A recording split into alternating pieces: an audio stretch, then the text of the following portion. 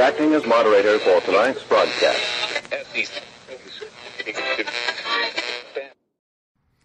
I'm your moderator, Chris Paul. Let's be reasonable. My fellow Americans, it is with great concern, yet great resolve, that I come before you tonight to tell you we are faced with a new pandemic disease in our world. Much is known about this disease, but much is not. While our best scientists believe that at least 998 people out of 1,000 will recover from the illness, it can be horrific and lethal for the other two, and it is highly transmissible. These two people include our parents and grandparents, and our friends and family members with compromised immune systems due to various health-related factors.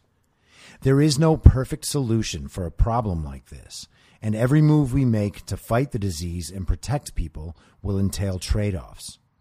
We are considering various courses of action, but we hope and believe that the severest of these won't be necessary. But make no mistake, there is no scenario where people do not die. There simply is no way to protect everyone from this disease. It is already here. Our country, the American people, have seen our way through worse than this, and when those moments have arisen, we have met them in full while preserving our rights, our freedoms, and our way of life. We refuse to let this moment be any different. At this time, we ask you to take extra care in your daily habits. Wash your hands, maintain some distance from others, and wear masks.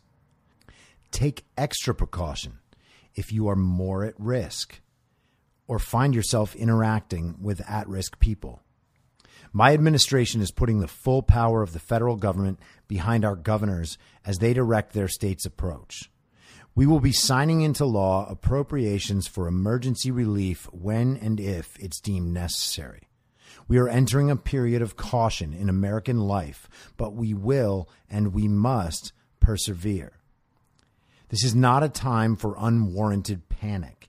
It is a time for faith, resolve, and a sense of duty to our fellow Americans. We ask you to do your part in looking after the health of your communities. I wish you all good health, and may God bless America. These words, or some similar, would be what a serious, capable president could have said at the beginning of this crisis. And if one had, things may have turned out much different. Then again, in retrospect, Trump's March 11th address to the nation doesn't now seem nearly as bad as people made it out to be at the time, as of course they did. It's kind of their thing.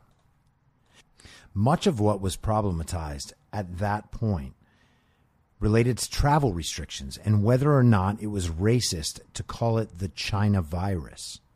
People claim that Trump lied about acting early in response, but it's possible that banning travel from China and then from Europe was among the most effective decisions made, as the virus's presence in the United States came primarily from China and Europe. While Trump's speech wasn't nearly as ridiculous as it was made to seem, it was nonetheless delivered in a completely lifeless tone, as if Trump was acting serious and resolved. His performance was pitiful.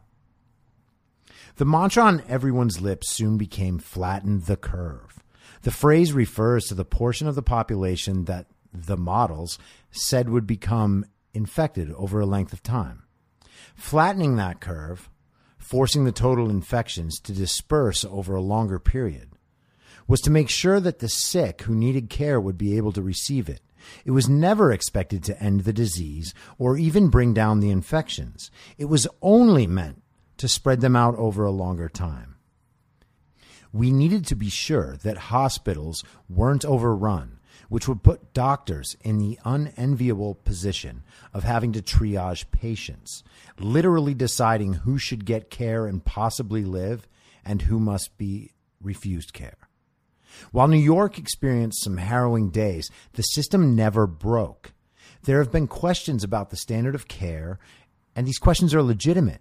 But even if you were convinced that New York's system did indeed break down, no other area suffered the way New York City did. While supplies of protective equipment became a problem, hospital capacity certainly did not. Well, at least not from coronavirus. Across the country, some states and localities suspended non-COVID medical care, including cancer screenings and quote-unquote elective surgeries for minor issues, but also for cancer treatments, kidney stones, hip replacements, many of these with life-changing consequences. How many people went weeks or months without knowing they had cancer? Is it even in our collective moral makeup to contend with that question? As those treatments provide hospitals with the money to keep functioning, taking away the ability to perform them cause doctors to be furloughed, and hospitals are being sent toward bankruptcy. But flatten the curve has become something entirely different from what was claimed at the time. Flatten the curve means what I described earlier. It does not mean that the curve becomes suddenly flat and that's when we know we're done. Its only purpose is to preserve hospital functionality in service of treating COVID patients. Flattening the curve can be done through a series of different mitigation tactics. One of them is extra hand washing. Another would be to take any sign of illness very seriously. Another would be taking extreme caution around people in vulnerable populations. It's important to remember that not much of what was known about the disease in early March has changed. Its methods of transmission, its lethality, and the health conditions that make some people most vulnerable were all known then. We also knew that any effect on children was extremely rare. Then came the lockdowns, or shutdown, or shelter at home, or California's Orwellian safer at home order. Responsible governors would have asked their residents for their consent to take drastic measures, explained fully in the absence of fear. Untold millions of people have been forced, without their consent, to have their careers and livelihoods destroyed. People have lost their life's work. Children have been set back in their educations, and families will lose their ability to pay for college. There have been devastating spikes in domestic violence and child abuse, a huge rise in calls to suicide hotlines, paranoia and depression, and alcohol is flying off the shelves.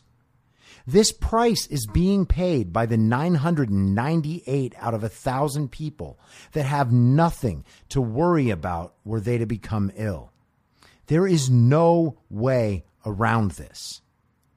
A favor of that price should not be coerced. It should be requested as an act of unity and charity. It was not. The lockdown dates were extended again and again at the whim of those in charge. I live in Los Angeles, so please understand that while I realize states are different, I'm going to be filtering all of this through the experience here. We have been locked down for 9 weeks now. 9 weeks. Lucky people don't have to worry about paying their rent and buying food, making their car payments or paying their mortgages, or worry about not even having a job when our leaders have decided that this experiment in human suffering is over. But that's not most people's story. 9 weeks of lives not advanced. 9 weeks of isolation, separation, and crippling fear.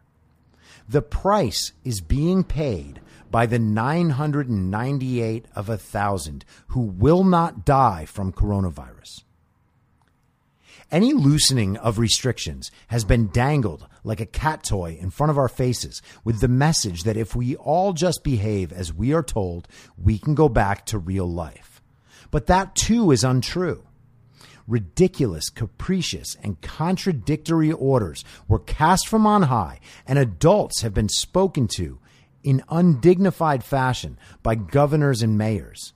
There is no indication that it will stop anytime soon. We've spent weeks with beaches, parks, and trails closed, even though we know the virus is extraordinarily difficult to transmit outside without being in very close contact with someone. This doesn't make sense, not even a little bit. The beaches are now open for walking and entering the water, but not for sitting. It only makes sense upon realizing that our leaders are trying to project that they are keeping us safe when they are not and cannot. Some stores are deemed essential while countless businesses have been closed for no reason at all. Nothing about walk-in retail shopping is dangerous with even a modicum of care. There is a difference, of course, in what can theoretically happen and what will probably happen. You probably will not get COVID from touching a dress in a store. If you do, unless you're over 60 with comorbidities or have other serious preconditions, it won't matter much anyway. Regardless, how does this differ in any material way from grocery stores where touching things is an unavoidable part of the process? Of course, it doesn't. And wait, are they sterilizing the gas pumps after every use? Give me a break. Why should competent adults have to pretend these things aren't true? Why does a news media spend all its time pointing out the worst possible realities or simply conjuring them from nothing, a la hydroxychloroquine, while ignoring the most sanguine and relevant information about the disease, information that we've had for months, to prove that the realities are other than they are? Hysteria is a far more transmissible disease than SARS-CoV-2. Let's linger on hydroxychloroquine for a moment.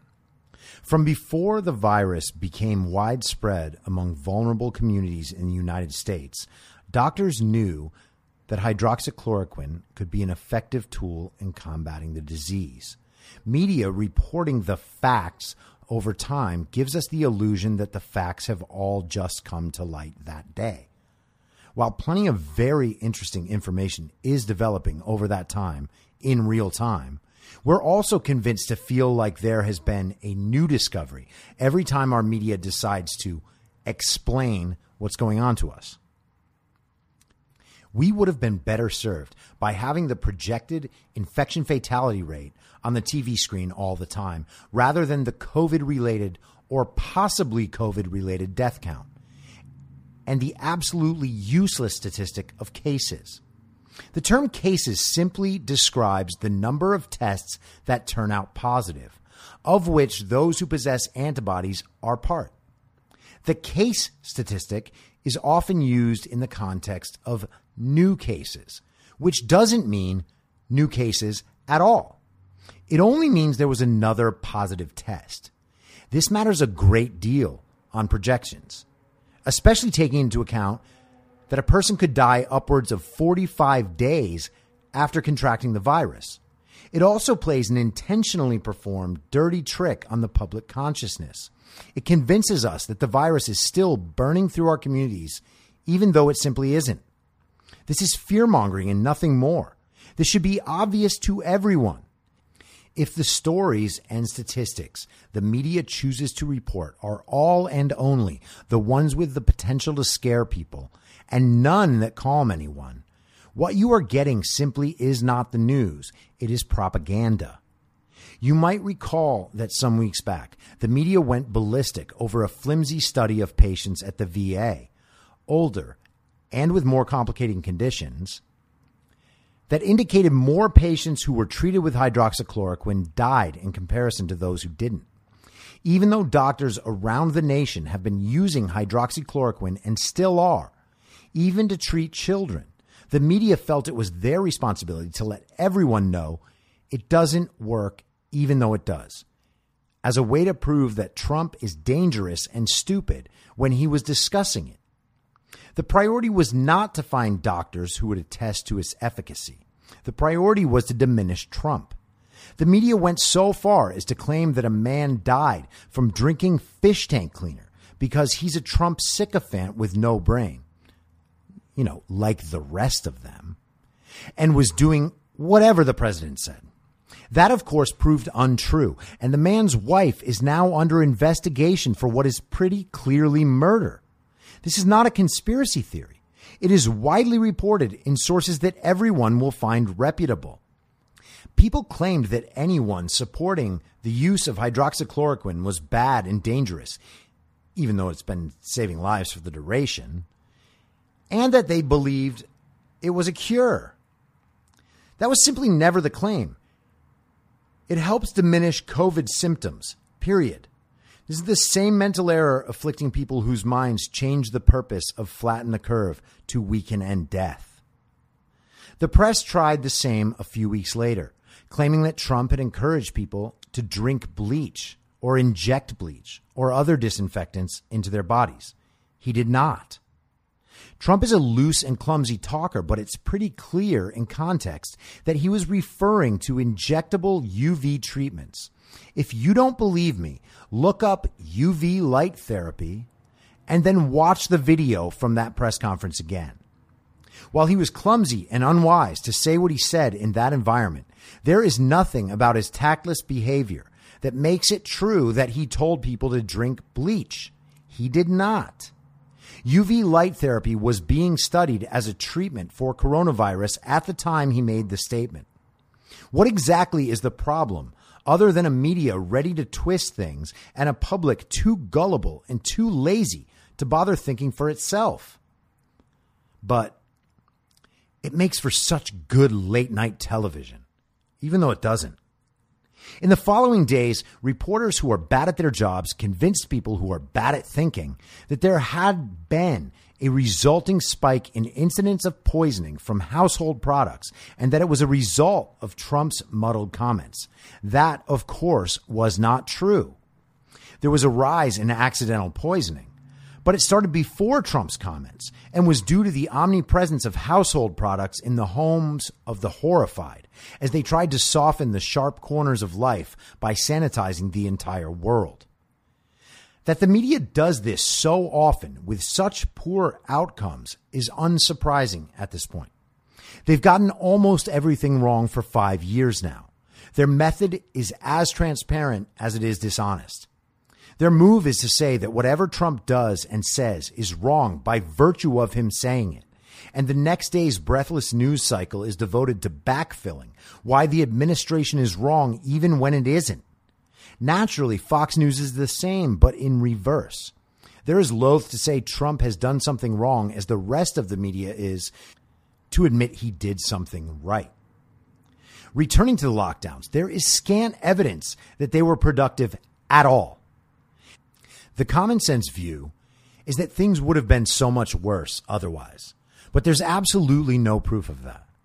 There's been plenty of work on the subject, but if you need to understand quickly why that's true, just compare charts of the spikes in death to the time of the lockdowns, while realizing that most COVID death occurs between 25 and 40 days after exposure to the virus, with 14 days being the minimum and 50 plus being the maximum. That means that many of the COVID deaths, until very recently, theoretically, would indicate an infection prior to lockdowns. While it's possible that lockdowns reduced the spread marginally, it does not square with what we've seen in places like New York, where the virus is now being primarily contracted at home by people who are locked down. Conversely, it's indisputable that the lockdowns have destroyed lives and caused deaths. And what started the lockdowns? A model from Imperial College London by Neil Ferguson projected 500,000 deaths in the UK and 2.2 million deaths in the US without mitigation. Even the raw math on that is silly, but measures of mitigation were already being enacted by the people days and weeks before the official lockdowns commenced. Neil Ferguson has been one of the world's top experts for decades. In 2001, his work on foot and mouth disease was responsible for the culling of 11 million sheep and cattle, and his upper limit estimate of human deaths was 149,800 higher than the actual toll of approximately 200. By my calculations, that's off by a gazillion %. A year later, his model estimated a potential for 50,000 deaths from mad cow disease. Mad cow disease took 177. His model estimated 150 million deaths potentially from bird flu. The actual number was 282. Likewise, swine flu was estimated to kill up to 60,000 people in the UK. It killed 457. Now, it's fair to say that maybe he's good at his job and the media chose to focus on the high-end figures to capture attention. I'm wide open to that view, of course, but even that view does nothing to support the man's reputation. At some point, it must matter whether or not the man is good at his job. His role is to advise. He advised to lock down. He has given horrendous advice historically and has given horrendous advice now. Yet we still consider him an expert. One might ask, at what? He has admitted that the data was processed via a 13-year-old computer model that was constructed for influenza. 2 weeks ago, it was reported that Ferguson has maintained his sexual relationship with a married woman throughout the duration of this epidemic. I don't say this to slander him with gossip, as I don't care in the least about people's private lives. The issue here is the difference between what he knows privately and what he says publicly, not only in interviews, but through actions. If you tell the public to lock down and you don't do so yourself, that is a clear indication of how you actually assess risk. It's irrelevant that he had COVID antibodies. The fact that someone would set conditions for the hoi polloi while not caring to abide those conditions themselves is a mark of elitism and utter disrespect for the citizens one's meant to be protecting. That aside, I was sanguine but suspicious about the lockdowns on day one. I naively believed that the safer at home orders were in service of the stated goal of flattening the curve to preserve our capacity to care for the sick. It has become clear the orders were never for that purpose, and that the politicians in our deep blue state have no desire to do anything that allows them to be perceived as culpable. I truly didn't believe it was even possible to keep people at home for more than a couple weeks due to the incalculable downside costs. Apparently, those don't matter. In hindsight, they made no sense even then. The CDC's own guidelines state that lockdowns become largely ineffective if more than 1% of a population is infected before the lockdowns. Those guidelines were ignored in the first place, yet people continue to believe that lockdown was justified. There is more than ample reason to believe that well more than 1% had contracted the virus prior to lockdown. There is more than ample evidence that the first COVID cases in the States were late last fall, and enough secondary evidence to believe it may have been present since early November. That would mean that we spent 3.5 to 4.5 months with the virus present and no mitigation whatsoever. The people who died from COVID during that time, before the virus had a name in the States, were marked as deaths from the flu. You don't have to take my word for it. Gavin Newsom, the governor of California, said as much in April when he directed coroners to review flu deaths through December after finding out the original American COVID death was 25 days before the CDC believed it to be. It's hard to believe he'd go to that extra step without good reason. Sadly, they haven't updated the public on this, to my knowledge, or to Google's. When I heard Newsom announce the coroner's review, my suspicion turned to anger. At this point, none of the rationalizations for these measures remain viable. Hospitals and emergency rooms are well below capacity. The timing was off by at least weeks, if not more. And yet, we remain stuck in our houses. Beaches, where it's nearly impossible to run into a diabetic 80-year-old in the first place, opened on May 13th. Of course, sunbathing and sitting are out of the question. Los Angeles has been covered indoors and out with ridiculous hash marks indicating where people are allowed to stand in relation to others. Los Angeles' supply of vapid, unhappy people now has something to castigate its neighbors for, and we're all worse for it. The only thing worse than a police state is a police state where bored, distrustful citizens believe themselves to be part of the police. This can have extremely dangerous consequences, as we just witnessed in the tragic shooting of Ahmaud Arbery. In late April, as the situation developed, I said that Newsom and Garcetti would slow play us back into opening, giving hard-to-reach goals and then convincing us that through our compliance, hard work, and diligence, we would beat all expectations and open more quickly. That is exactly what is happening. Last week, Newsom announced guidelines like a 14-day period with no COVID deaths and having to wait for 0.5% positive testing before moving to the next phase. 7 days later, those goals were completely eradicated and have been replaced with similarly silly goals and the announcement that we were weeks away from professional sports coming back. States around the country are returning to life as normal. We're being treated to authoritarian abuse so that their blatantly confused decision-making isn't exposed. The date of the first COVID case in America does matter, both in terms of effectively understanding the disease and in how the disease is perceived in the public psyche. The understanding that we've already lived for months with the virus in our midst should be comforting when considering society's reopening.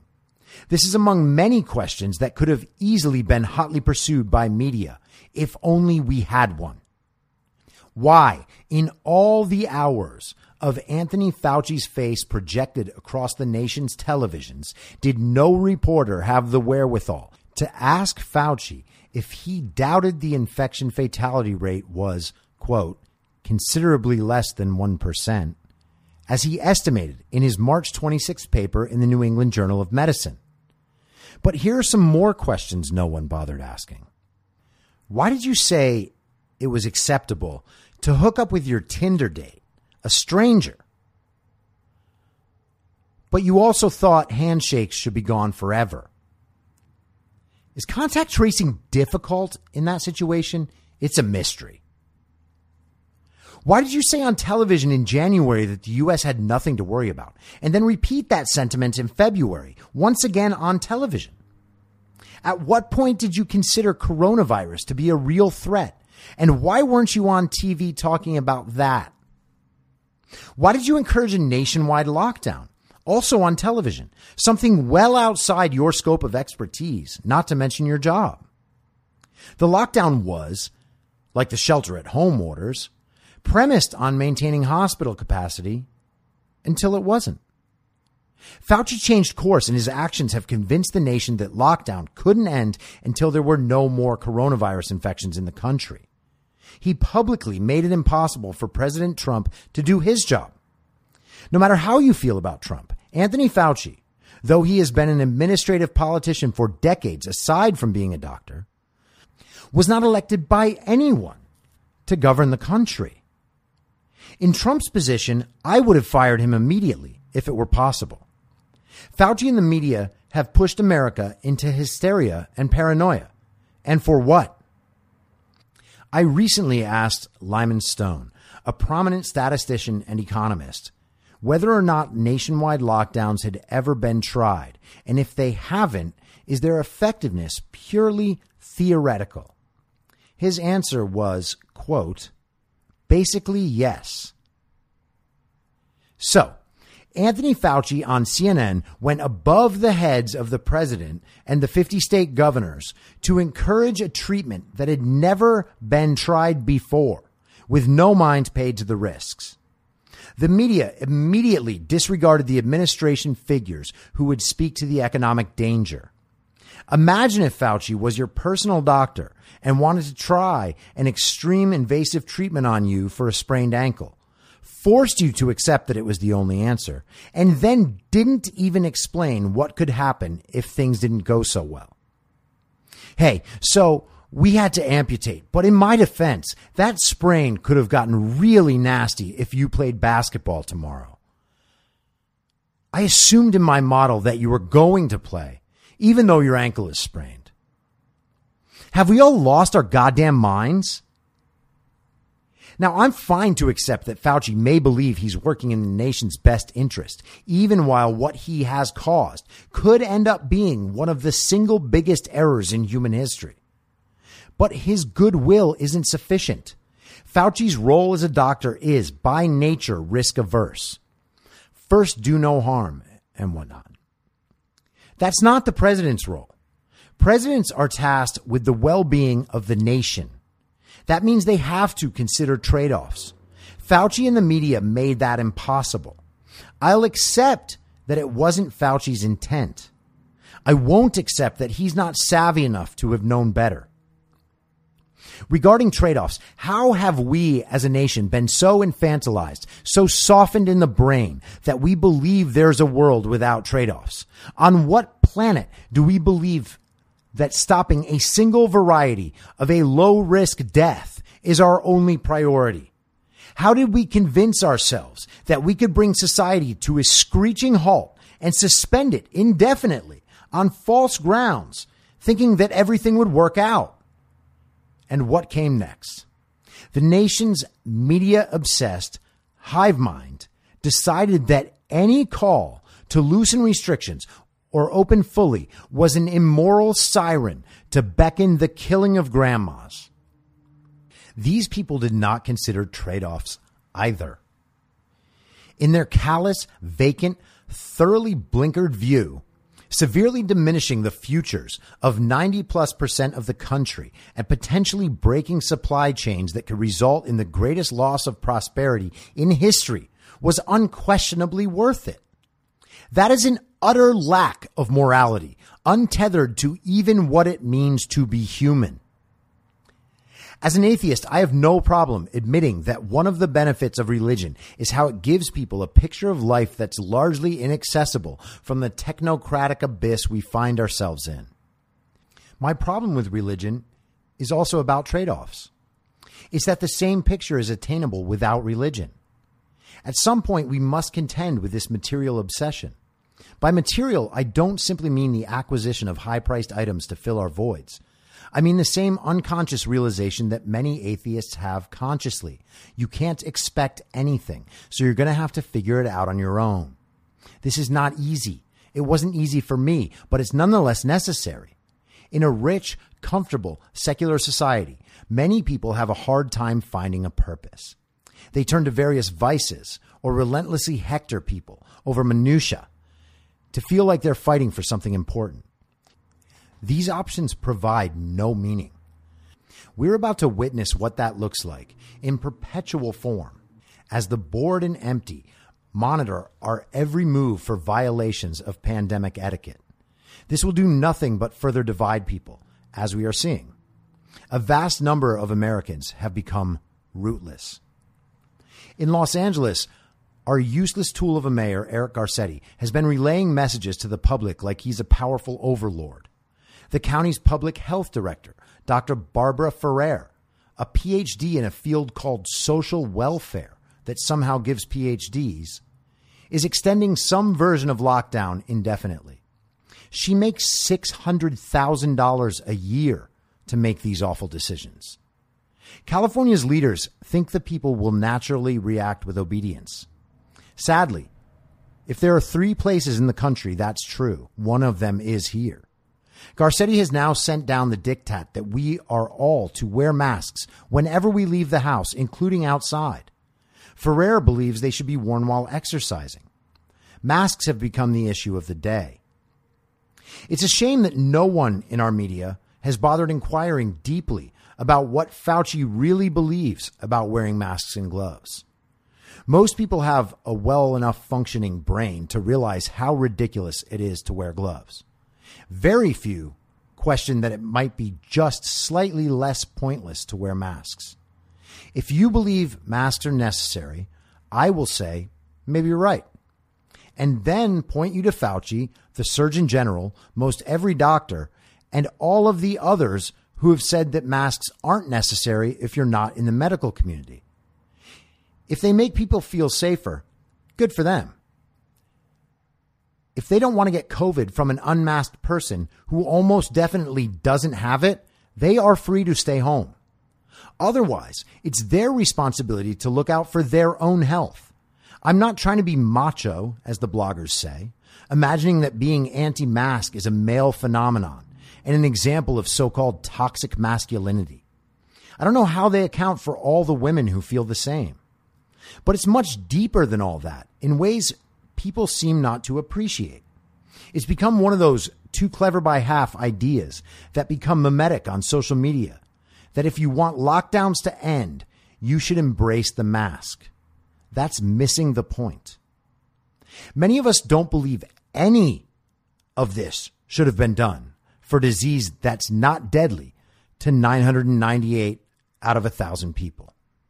We shouldn't have been shut down and shouldn't now have to follow rules that are capricious and contradictory. We don't want any part of what is clearly a panicked, hysterical public response. We also don't want any part of pretending that this is the right response. The damage we've done doesn't get reversed by pretending everyone is a disease vector while trying to force free, healthy people to stay in their homes. Thinking that others are disease vectors is, ironically for Team Lockdown, how racism begins. The sadness of death due to disease isn't being disrespected by saying that the other 998 out of 1,000 shouldn't have their lives ruined. The mask isn't the only aspect of this issue. It's what the mask represents. Plastic barriers between booths in a restaurant, no sports, no bars, kids can't go to school, no concerts. The problem is that we are sacrificing our way of life for virtually no benefit to satisfy the fear we've inculcated. What restaurant will survive on half capacity or less? How will the staff formerly in their employ make ends meet with half the income? How many of them will even come back to work while receiving unemployment plus $600 a week? How do they pay their rent or stay in their homes? How do they feed their kids? Are they expected to remain on unemployment forever? And if not, why are we incentivizing them to do so? For that matter, how do we expect to pay for it? We Californians often brag that our state is the world's 5th largest economy. Yet we're now asking the federal government for a bailout. In fact, a full $1 trillion out of the $3 trillion relief package proposed by Democrats is destined for, largely, Democratic-run states and localities to fill their budget gaps. One would wonder where our tax money went, especially while our state is turning into a third world destination where we have the rich and the poor and little else. One might consider where all of that money went when we have tens of thousands of homeless living in tent cities under our freeways and our K-12 public schools ranked 37th in the nation. California is deep, deep blue. Aren't Democrats supposed to be the party looking after the poor, looking after education? We throw millions or billions of taxpayer dollars at non-existent bullet trains and non-existent housing projects. Graft scrapes off vast sums paid out to consultants and friends, and nothing gets done.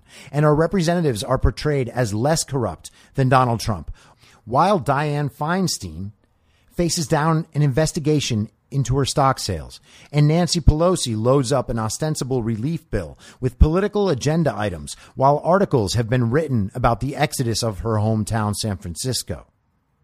If you are comfortable with these people directing what you are and are not allowed to do in your life, you are unfit to lead anyone, ever, and I hope that you do not have the opportunity.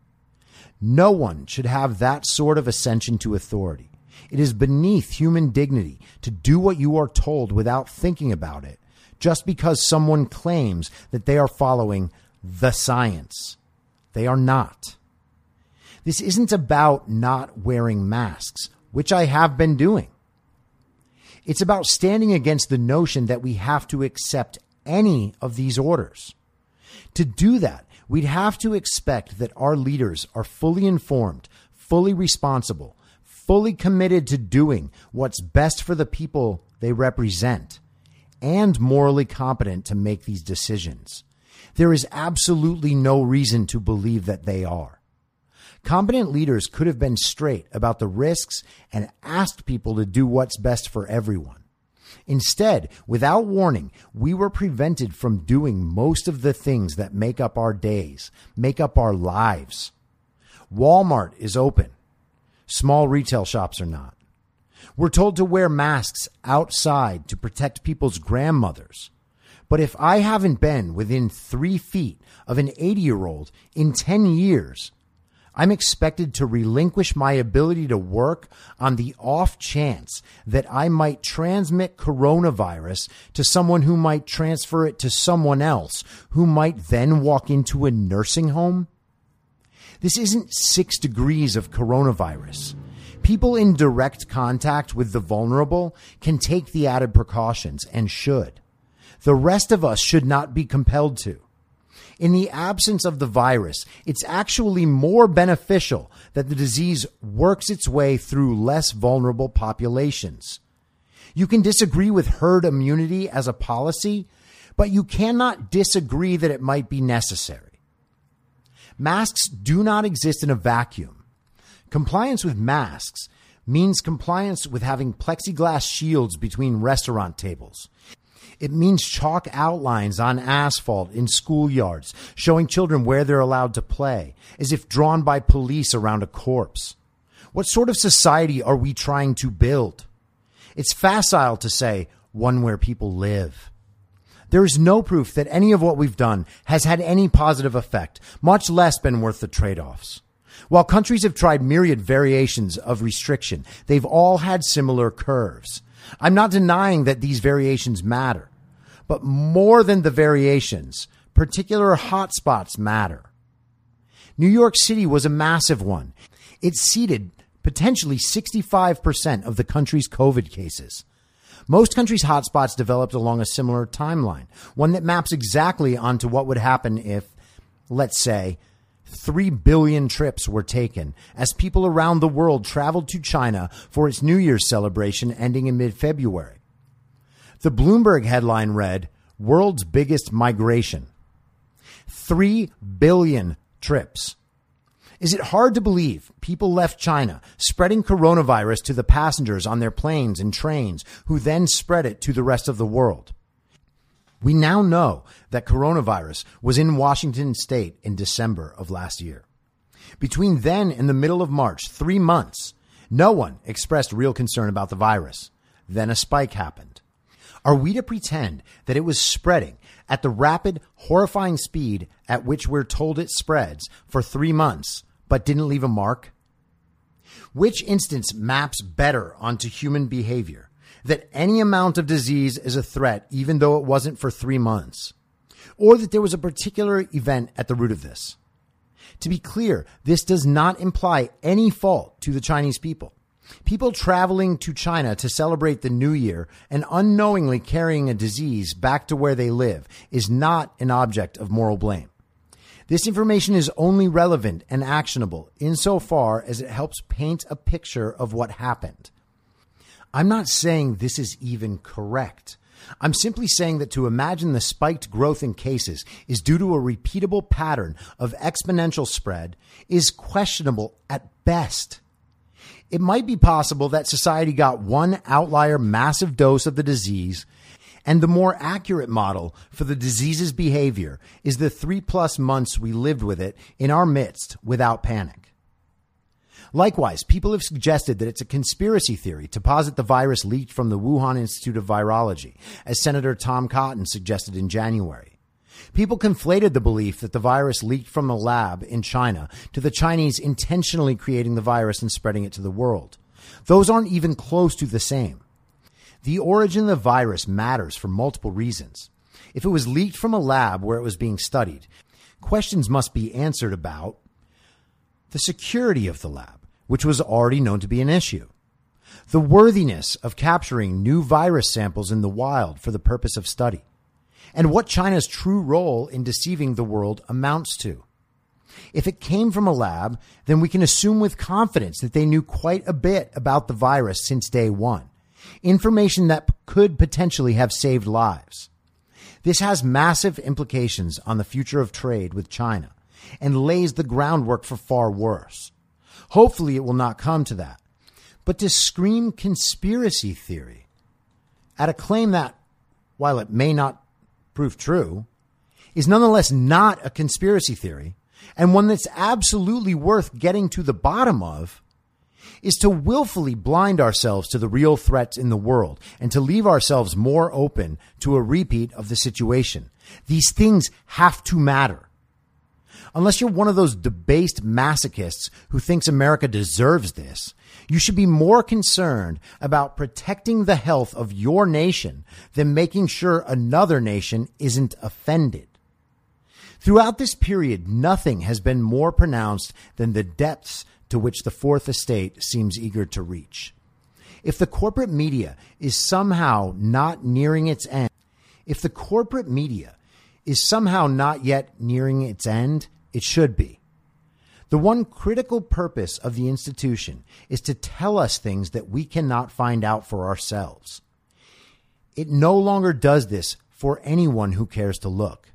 We don't need blogs about Trump press conferences when we can just watch them ourselves. CNN and MSNBC stopped airing Trump's daily appearances as a feint towards solemn journalistic responsibility, as they claimed Trump was holding rallies by doing his job and answering questions on a daily basis in front of the American press. I don't recall them complaining about Andrew Cuomo's press conferences. They would air them live, as if the result of New York's poor management was a national issue.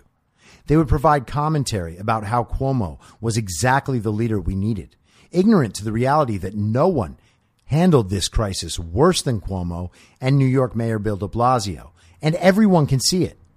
Cuomo kept schools and subways open to flex his superiority over de Blasio and flaunted it on Twitter. At night, he would be interviewed by his brother. He was never asked why he was putting patients sick with COVID into nursing homes. The subways went 2 months before a cleaning schedule began. De Blasio vacillated between a herd immunity strategy and insulting Jews who went outside on Twitter. None of this earned either man the scorn earned by the Florida governor for allowing adults to walk on the beach, which was dangerous because the New York bloggers of the Daily Beast were scared. So everyone should be. Florida has now dodged the dumb rednecks on the beach problem twice, while New York millennials pack themselves into parks. Well, parks in white neighborhoods. De Blasio had police enforcement at parks in black neighborhoods. There's plenty of photographic evidence if you think I'm embellishing. I'm not. There is no need to depend on Fox News or CNN or Breitbart or the New York Times. Getting at least a workable picture of what's happening in the country is far easier by properly curating a Twitter feed of the most thoughtful people studying the areas that are important for you. There's a real person there who wants to explain things they're obsessed with. Would you rather talk to an epidemiologist than hear Don Lemon tell you what science says? You can do that with the thing in your pocket. You can just ask these people. Really. You don't need Rachel Maddow to tell you what Trump said in his press conference while showing clips of what she finds audacious. Watching the press conferences presents an entirely different view of the proceedings than what the news will tell you.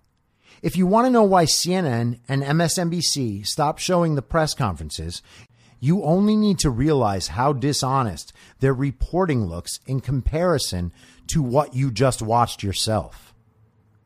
They realize the danger of presenting the 2 points of view in succession. The only intelligent conclusion they've come to since 2008 is how dangerous it is to have their narrative blown apart by reality as it evolves. You can't tell me what Trump said if I can see what Trump says. You can't tell me he's lying about this or that if I'm seeing better information on my own than CNN is even getting. You can't tell me what a study says if I've read the study. Let's return briefly to theory. Do not believe that which relies upon that which can't be proven. We are in the midst of the country's third major flare-up over hydroxychloroquine, which Trump now says he's using as a prophylactic. It may be true that the FDA doesn't recommend the drug as treatment for COVID, though off-label use isn't unheard of. Nonetheless, doctors around the country and around the world are using it combined with zinc to treat symptoms. They believe it's reducing hospital stays and saving lives. Patients who've been treated with it credit it to saving their lives. There have been numerous studies attesting to its efficacy. On the other hand, there is the undying motivation to paint Trump as dumb and dangerous, so the media has made hydroxychloroquine a major issue. We've also had one total study saying that in veterans in the VA over 65 years of age and with comorbidity who were treated with hydroxychloroquine and azithromycin, not zinc, were already in worse shape, necessitating the drug treatment. But no matter. This isn't the sort of study that a person who cares about getting to the truth would rely on. It's just a piece of information among other information. You can't say, science says, and then make the science do whatever you want. That's Simon Says. If a single flimsy study and the FDA says are the two bases for your argument, you're going to have an awfully difficult time defending your position. The only conclusive retort you have to clinch your case comes if people start dying specifically from hydroxychloroquine. There is no reason to believe that will happen. And doesn't it feel a bit strange to be rooting for it? But you want to make sure Trump's flippancy doesn't murder anyone. I understand. I can tell you with absolute certainty, it won't kill the people who died before trying it. I feel like I'm on solid ground there. The proof of its efficacy is only anecdotal, though, you say. Perhaps, though it has been used and studied for 70 years. Not against COVID, you snap back, your anxiety growing. Got me there, I say. Let's accept that the proof of its efficacy treating COVID is totally anecdotal, except for the studies, of which there are more supporting it than opposing. Those anecdotes are told by doctors who are actually treating patients and by patients who are still alive to talk about it. What are we to imagine studies are, if not the collection and assessment of anecdotal information? These doctors are not all Trump fans. They're not all even in America. Soon we will have more information. For now, protesting the use of a drug that is saving people based on one bad study and a searing hatred for the orange man in the big suit is not only insane, it's cruel. Nancy Pelosi has wowed her audience of clenched jaw nags by calling the president fat and saying she was worried about his consumption of hydroxychloroquine as an obese person.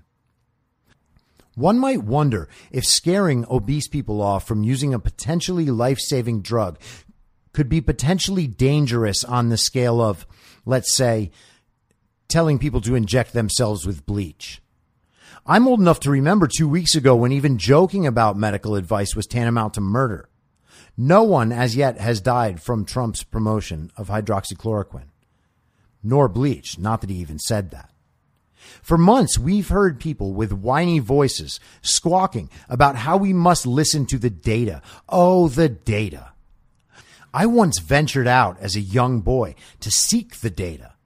It was at the very, very top of the tallest tall mountain. When I finally reached the craggy peak, I looked back from on high, down on my fallen companions below, my very brothers. I turned, my end in sight. The light nearly blinded me. The great orb shone like 7 suns. I had never looked upon all the perfect data at once before. To this day, I am blind. But it feels like it's getting better. I'm not the only one to have gazed upon the data, though. The data is everywhere these days. Facebook and Google have the best data, at least as far as our quaint little personal data is concerned. Amazon has great data too on everything. It even listens to you. These companies use this data to sell us things. Some of these things will be helpful. Some of them will be useless. We buy them because it feels right momentarily. Twitter and Instagram have data. Their data is filtered through their great algorithm and then presented to you in the form of exactly what you want to see, even though you don't know what you want to see. These companies make money off of data and use data to make crucial decisions. Know who else runs their companies by the data? The entire media. Newsrooms aren't having serious ethical conversations about whether or not to run these stories. The policy is shoot first, ask questions later. CNN isn't a news channel. It's an app.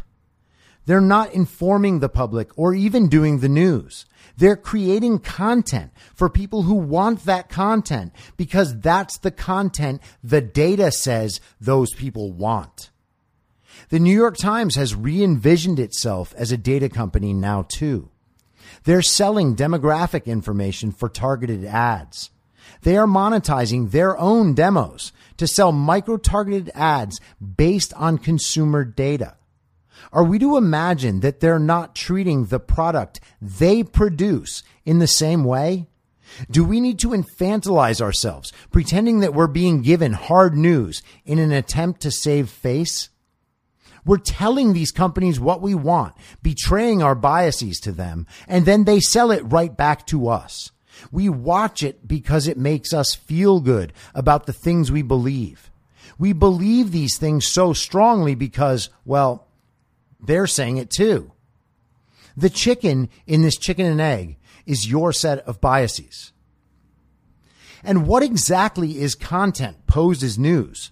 Is there something convincing to the idea that people who are quite clearly using their platform to enact a political agenda are a good source of information? Think of your most extreme friend on the left or right, even the most informed of the extreme ones. Can that person tell you why he or she might be wrong? If not, that person isn't informed. And you know that, which is why their arguments sound panicked and theoretical and unconvincing. They're not rooted. You can tell that the things they say prioritize their personal politics above their commitment to perspective and truth. The only thing that allows the corporate media to do this is your own prejudice for their brand. This would be like preferring to hail a dirty, smelly cab rather than summoning an Uber because you remembered liking cabs 25 years ago. The people who populate these newsrooms are on Twitter. You can see what they personally post. You can see who they follow and which bad jokes and bad takes they perpetuate. Their biases are not hidden. Think of the three people in media you get your information from and follow them on Twitter. If you don't know which side they're on after 3 days, keep getting your news from them.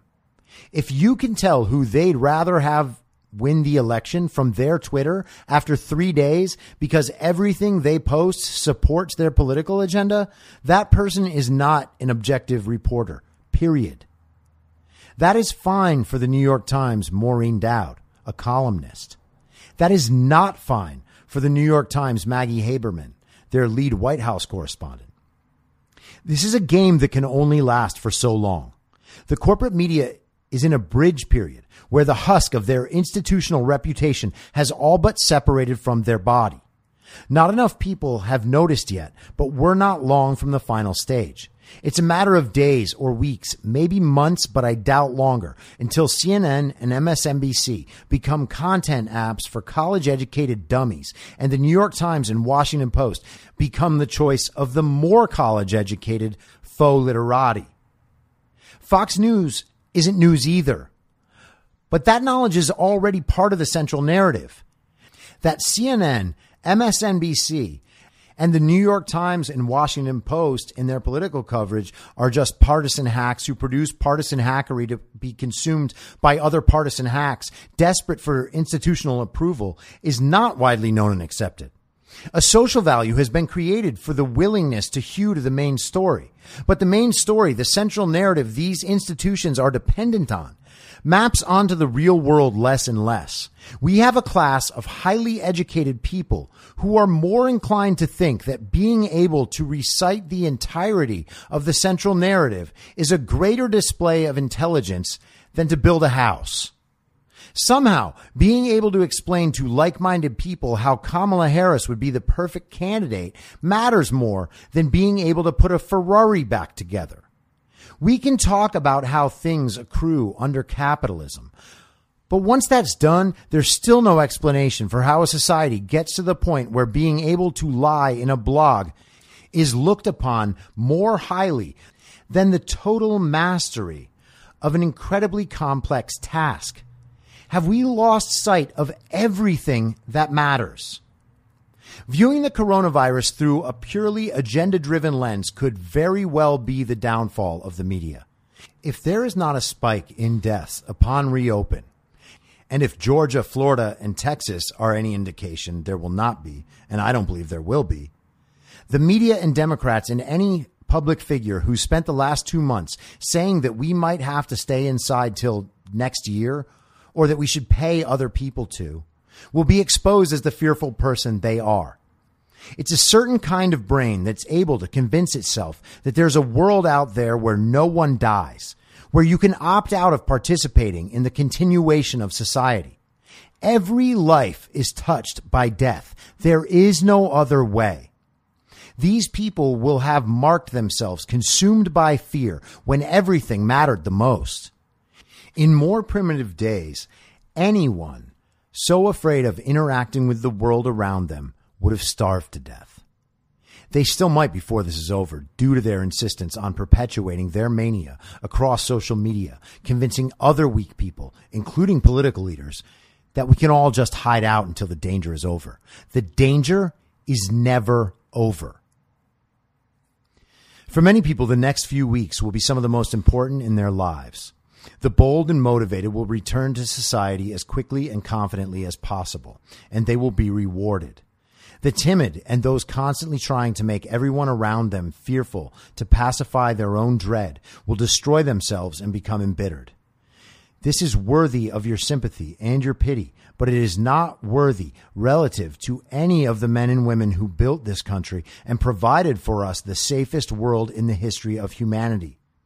What happens in your world next depends on you. What happens next in the country is wide open, but a possibility arose upon hearing about how we may have blown the assessment of when the virus first reached our shores by potentially 4.5 months. If we find out, and it's possible we will, that the story I've put forth explains the virus, and we do not see a significant spike in deaths or a return by the early fall, we'll be left picking up the pieces of our lives, our families, and our society caused by a bad guess by epidemiologists and on the terrible leadership of our elected officials, too disconnected from the world around them, too consumed by being told by society or by authority that they could simply be given all the answers, and a populace willing to listen to people like this and do what they're told. And if that happens, Trump will be reelected. Those Americans who have not yet realized that the government is a failure because of us should begin realizing that it is. We demand nothing but a D or an R next to a random person's name before we assent to their pursuit of power. If pressed, we can give a half-hearted explanation about how at least they don't do some horrible thing that the cartoon version of the other side does. You don't want a country that empowers Trump? Me neither. But that's still on us. You shouldn't want a state that empowers Gavin Newsom or Eric Garcetti just because wanting that makes you feel like you're not responsible for racism. There is a possible world where we look back in a month or two and see that the constant fear-mongering and catastrophizing by the media, our leaders, and even our friends was not only silly and unwarranted, but maliciously dangerous. These people were too comfortable staying home and letting the world sort itself out while they watched Netflix. And the excuse will always be, we were listening to the experts. We were following the data. If there's a world where that matters, it isn't this one. Ask yourself, what about hearing scary things from dishonest people on TV made you fear for your life? What caused that fear to be so great that you couldn't do anything but cower before it? Our greatest privilege in this modern era is that our ancestors were not like that. The media, in its haste to constantly paint Trump as devil, have painted themselves into a corner. If the virus passes without a major return and the numbers continue as they are, posing almost no threat to anyone under 65 and slight threat to any healthy person, they will either have to face that they have misled the entire country to ruin, or they'll have to continue telling the same narrative about how we've been subject to unfathomable suffering at the hands of Donald Trump. To do that, they'll continue to emphasize meaningless numbers like cumulative cases to nourish the societal belief that vectors are omnipresent and we still have reason to be afraid.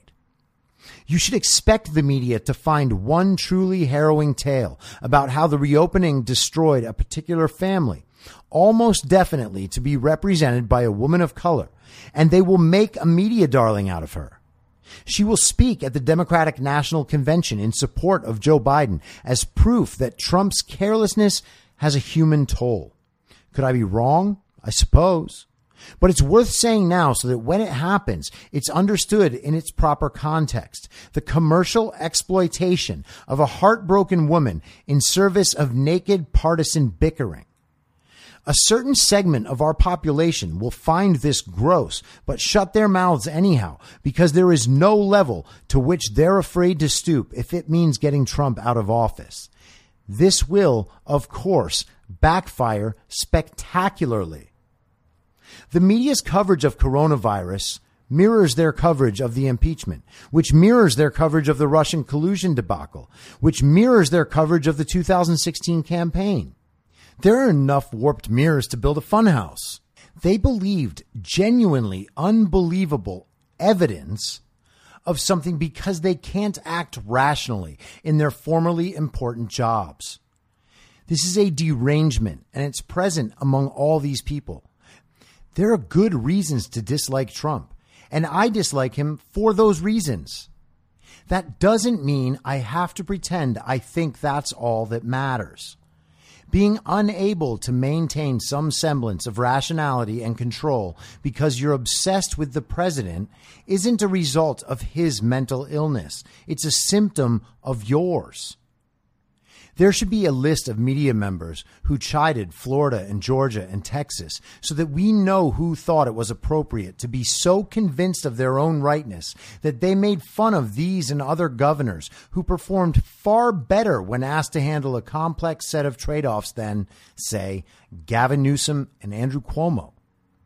The motivation was clearly partisan.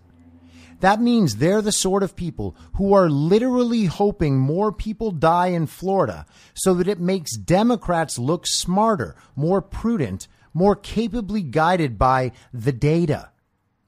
This gives them comfort at home in their Instagram sweatpants, rage tweeting to the world, wholly consumed by hatred for the president and prepared to do and say anything to totally debase themselves just to feel better about who they are vis-a-vis Trump.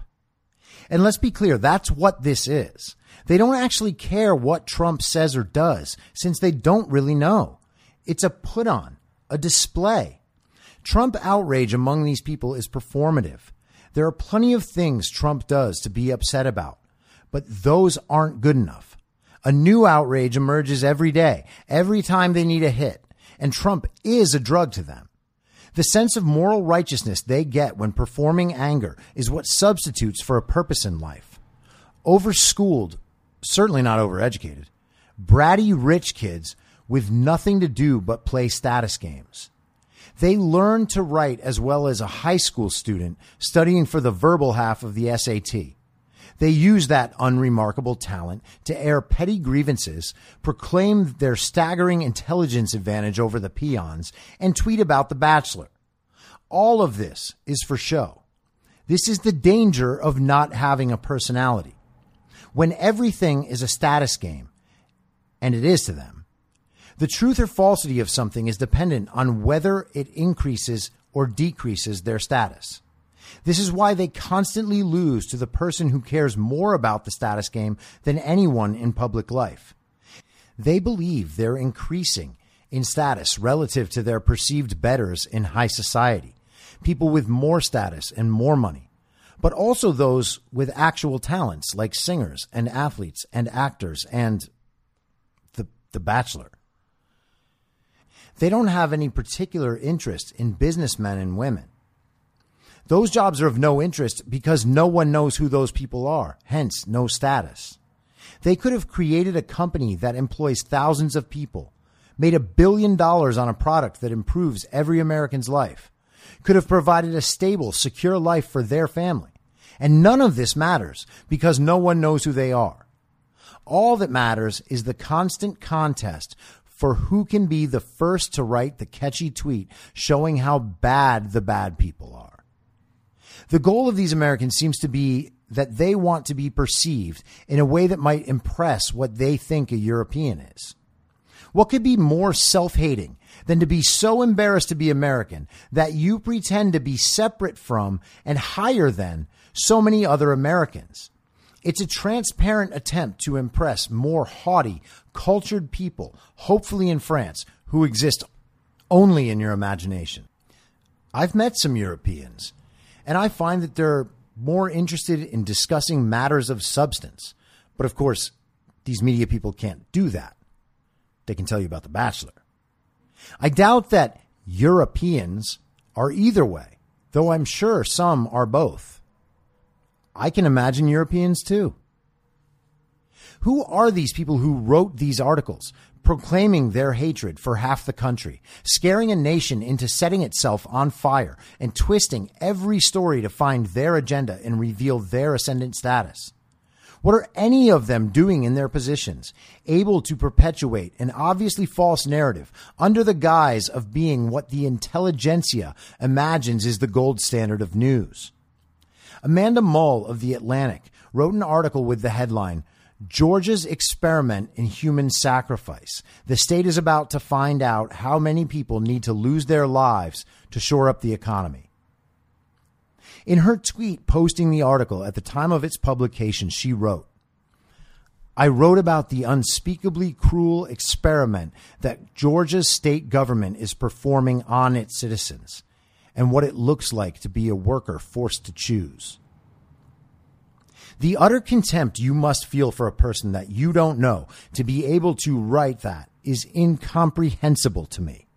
To have those words propped up by The Atlantic's reputation is a disgrace to the literary history of the magazine and its lofty place in our culture. Then again, The Atlantic has done itself no favors. In the last few years, the writers of The Atlantic have obsessed about collusion and impeachment, and they've been a major player in drumming up hysteria about coronavirus. This is what happens when you replace talented, fair-minded writers with status-seeking bloggers and your magazine bows to politically correct whining, choosing to unhire one of the most talented cultural critics in the country, worried that the Atlantic staff would be upset by having more than one opinion about abortion represented in the organization. As each horrifying prediction they made proved wrong, they changed the subject, always back to how they're exercising an abundance of caution and how their interest is in saving lives, unlike yours. There were articles about how the virus was worse on women, even though it kills far more men, and not much on how the economy would be destroyed. Did they even bother to consider another side? It doesn't seem so. Yet we still believe them, because they're still telling us what we want to hear. Each time they do and we listen, we take one more step away from reality. The gap grows between what we force ourselves to believe and what we can see and know for ourselves. To say they're making themselves crazy would be to let them off easy. They're making everyone crazy. And herein lies the problem. If I am right about the virus, and all the incoming information points in that direction, the media has put themselves in a precarious position. Their baseline position is that Trump is always wrong. If we end up looking back on these lockdowns as disastrous miscalculations, and it's becoming certain we will, Trump will not bear the burden of this crisis. While he was thoroughly unprepared, muddled each situation with senseless bluster and drama, and eventually went along with the lockdowns, even extending them himself, he has already been painted by the media as the avatar for the evil of wanting to open too early.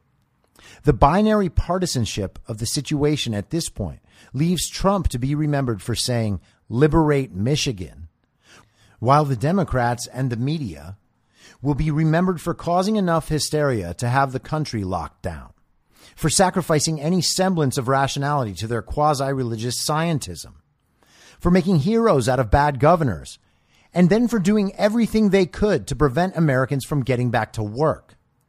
The Democrats in political positions will be remembered for the $1,200 pittance most Americans received as part of a $2.2 trillion relief package, for financially incentivizing people not to return to their jobs, and for trying to load up the relief bills with non sequitur agenda items instead of rushing help to the people they forced to stay home. The only Republicans they bothered highlighting during the crisis were Trump and the governors of states who are now looking like the smart ones. The Democrats and the media took sight of the greatest crisis in the country since the Cold War and gauged their response to it by whatever seemed like it might weaken Trump at that moment. These people have completely abandoned their jobs, and they've done so willingly with the support of their dizzy voters. The polls right now are not great for the incumbent, but we're still 5.5 months from Election Day. If there is no spike in hospitalizations and deaths, and it's unlikely there will be, the economy will come roaring back. If that happens, Trump will be the one who can legitimately claim that he never wanted to lock anything down. He has said it. And even if he hadn't, he is the one who wanted to keep the country open. No one would claim otherwise. One of the Democrats' central arguments is that Trump took too long to lock down in the first place. Their unending quest to make Trump look like a fool has put them in the unenviable position of having to hope for death or stare down 4 more years of that fool as president. What is there to stop that? Joe Biden squaring off in debate against a president who might very well look like the most sensible person in the room at that point? This is the institutional equivalent of dying from autoerotic asphyxiation in a foreign hotel room. Is it time to ask what purpose corporate media even serves? They don't have armies of reporters around the world giving us the real story from the ground, and the ones they do barely make a dent in the national conversation, unless it's in conjunction with a natural disaster or the marriage of a foreign princess. Their obvious political agenda is in conflict with reality at least half the time. It's impossible to always be rooted in reality and also always paint a picture that supports the agenda. Some realities support one agenda over another. Some realities don't. That's not a problem for people who filter the world through their worldview. They're simply employing the tools at their disposal. It's a problem for an entity whose validity is premised on their objectivity. In fact, these two states of being are diametrically opposed, which is why the agenda is transparently dishonest to everyone who takes a moment to view the institution with a critical eye. The New York Times employs or has access to many wonderful reporters around the world, but in their political coverage, they employ glorified bloggers who don't write well and often don't understand what they're writing about. They access the same facts everyone else has access to, and they don't possess the critical understanding to relay information in an actionable way. They simply attempt to make the facts of the world comport to the agenda, and then they present these facts in a way that leaves the Times' lazy elite readership feeling that it's adequately equipped to continue supporting its prior worldview. This is self-assurance on sale. Not one single bit of the relevant discussion or discovery about coronavirus has been initiated in the pages of the newspaper of record in this entire period. They report cases in big headlines, report on how hydroxychloroquine is deadly even though it clearly is not, and create retroactive continuity to provide cover for bad actors on their own side. By the time something even appears in the pages of the Times, the same issue has been pored over by people much closer to the situation, much more familiar with the subject matter, and more able to properly process the new information.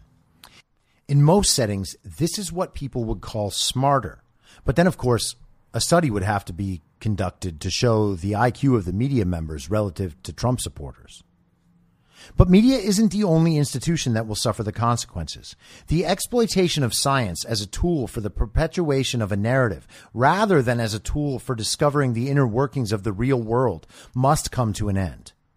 Countless times we've been told what the science says, and the source for that science has been epidemiology, decidedly not a science. Epidemiology is, at best, a social science.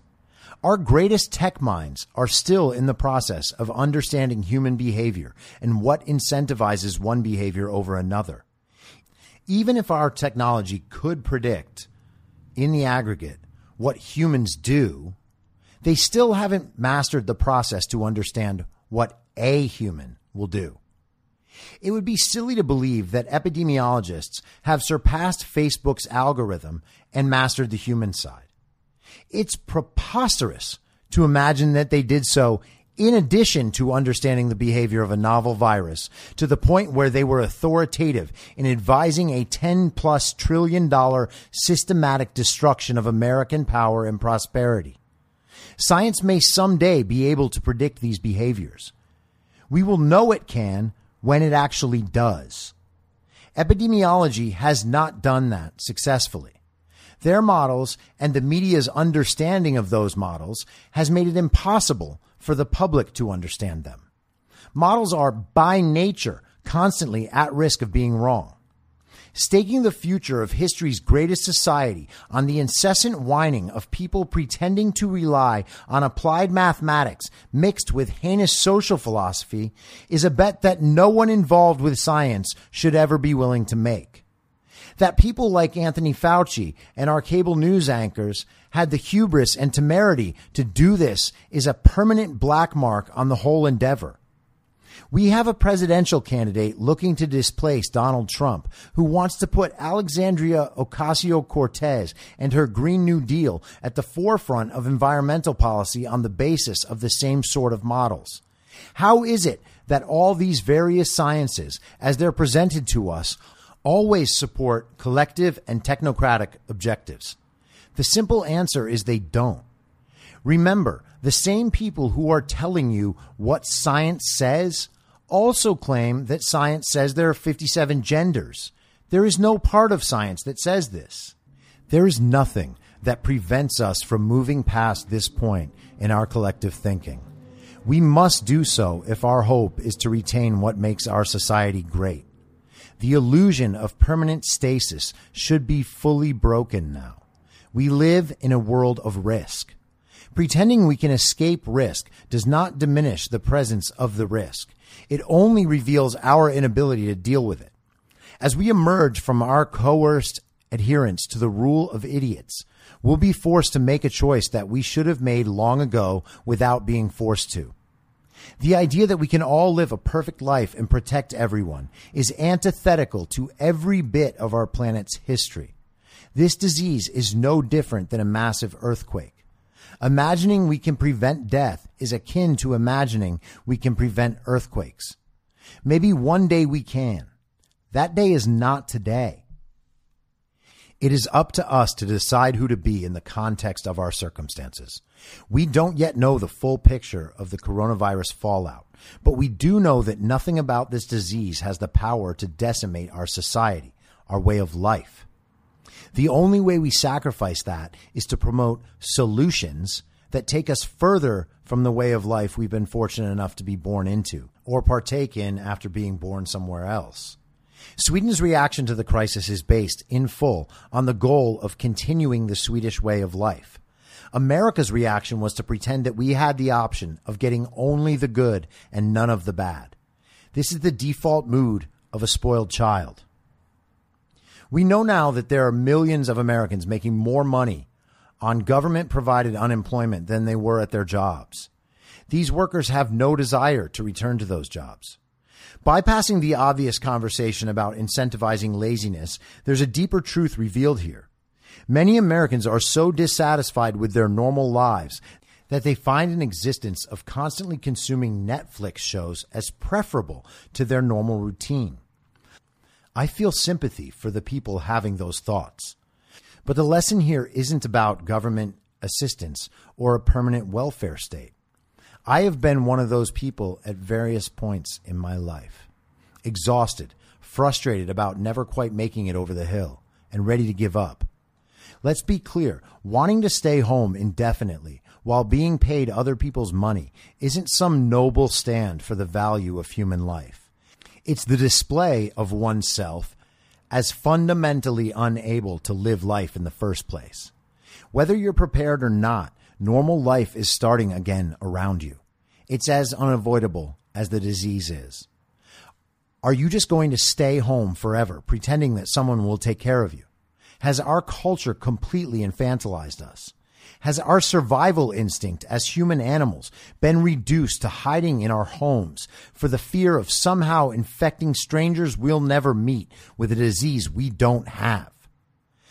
The bold will return to their lives, pursue success and happiness, and win through their own effort and determination that which the timid expect to receive as entitlements from a government they view like a father distributing their allowance.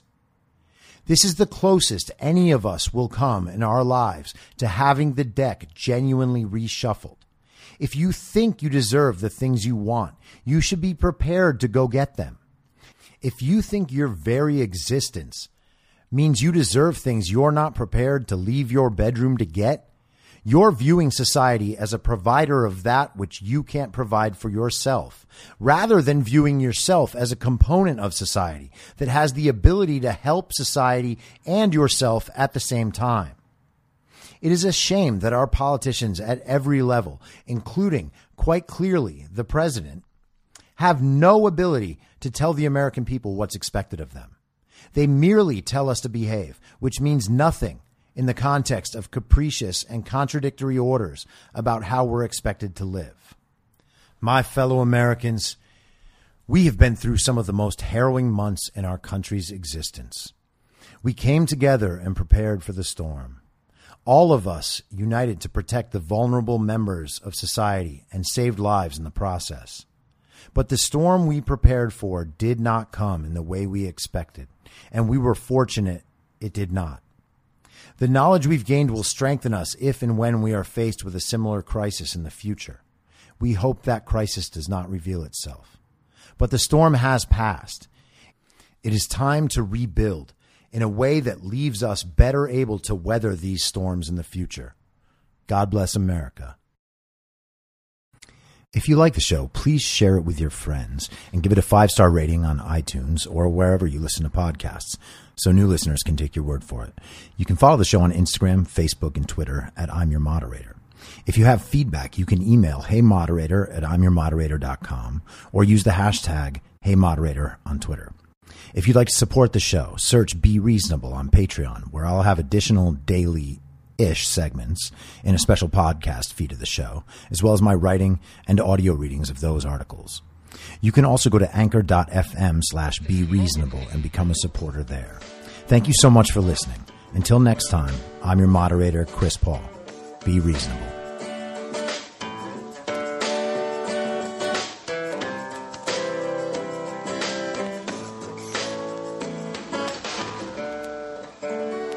Acting as moderator for tonight's broadcast.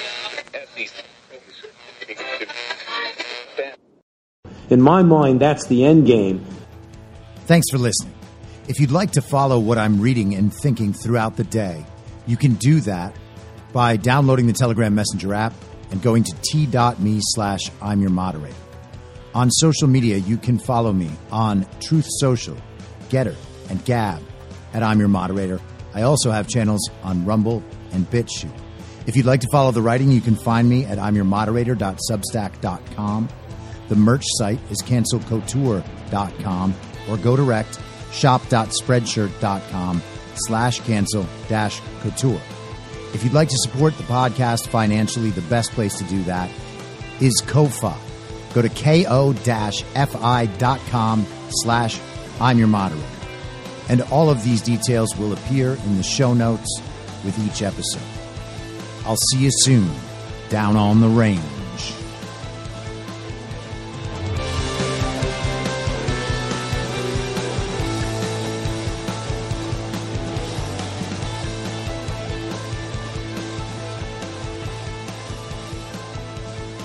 It's hell!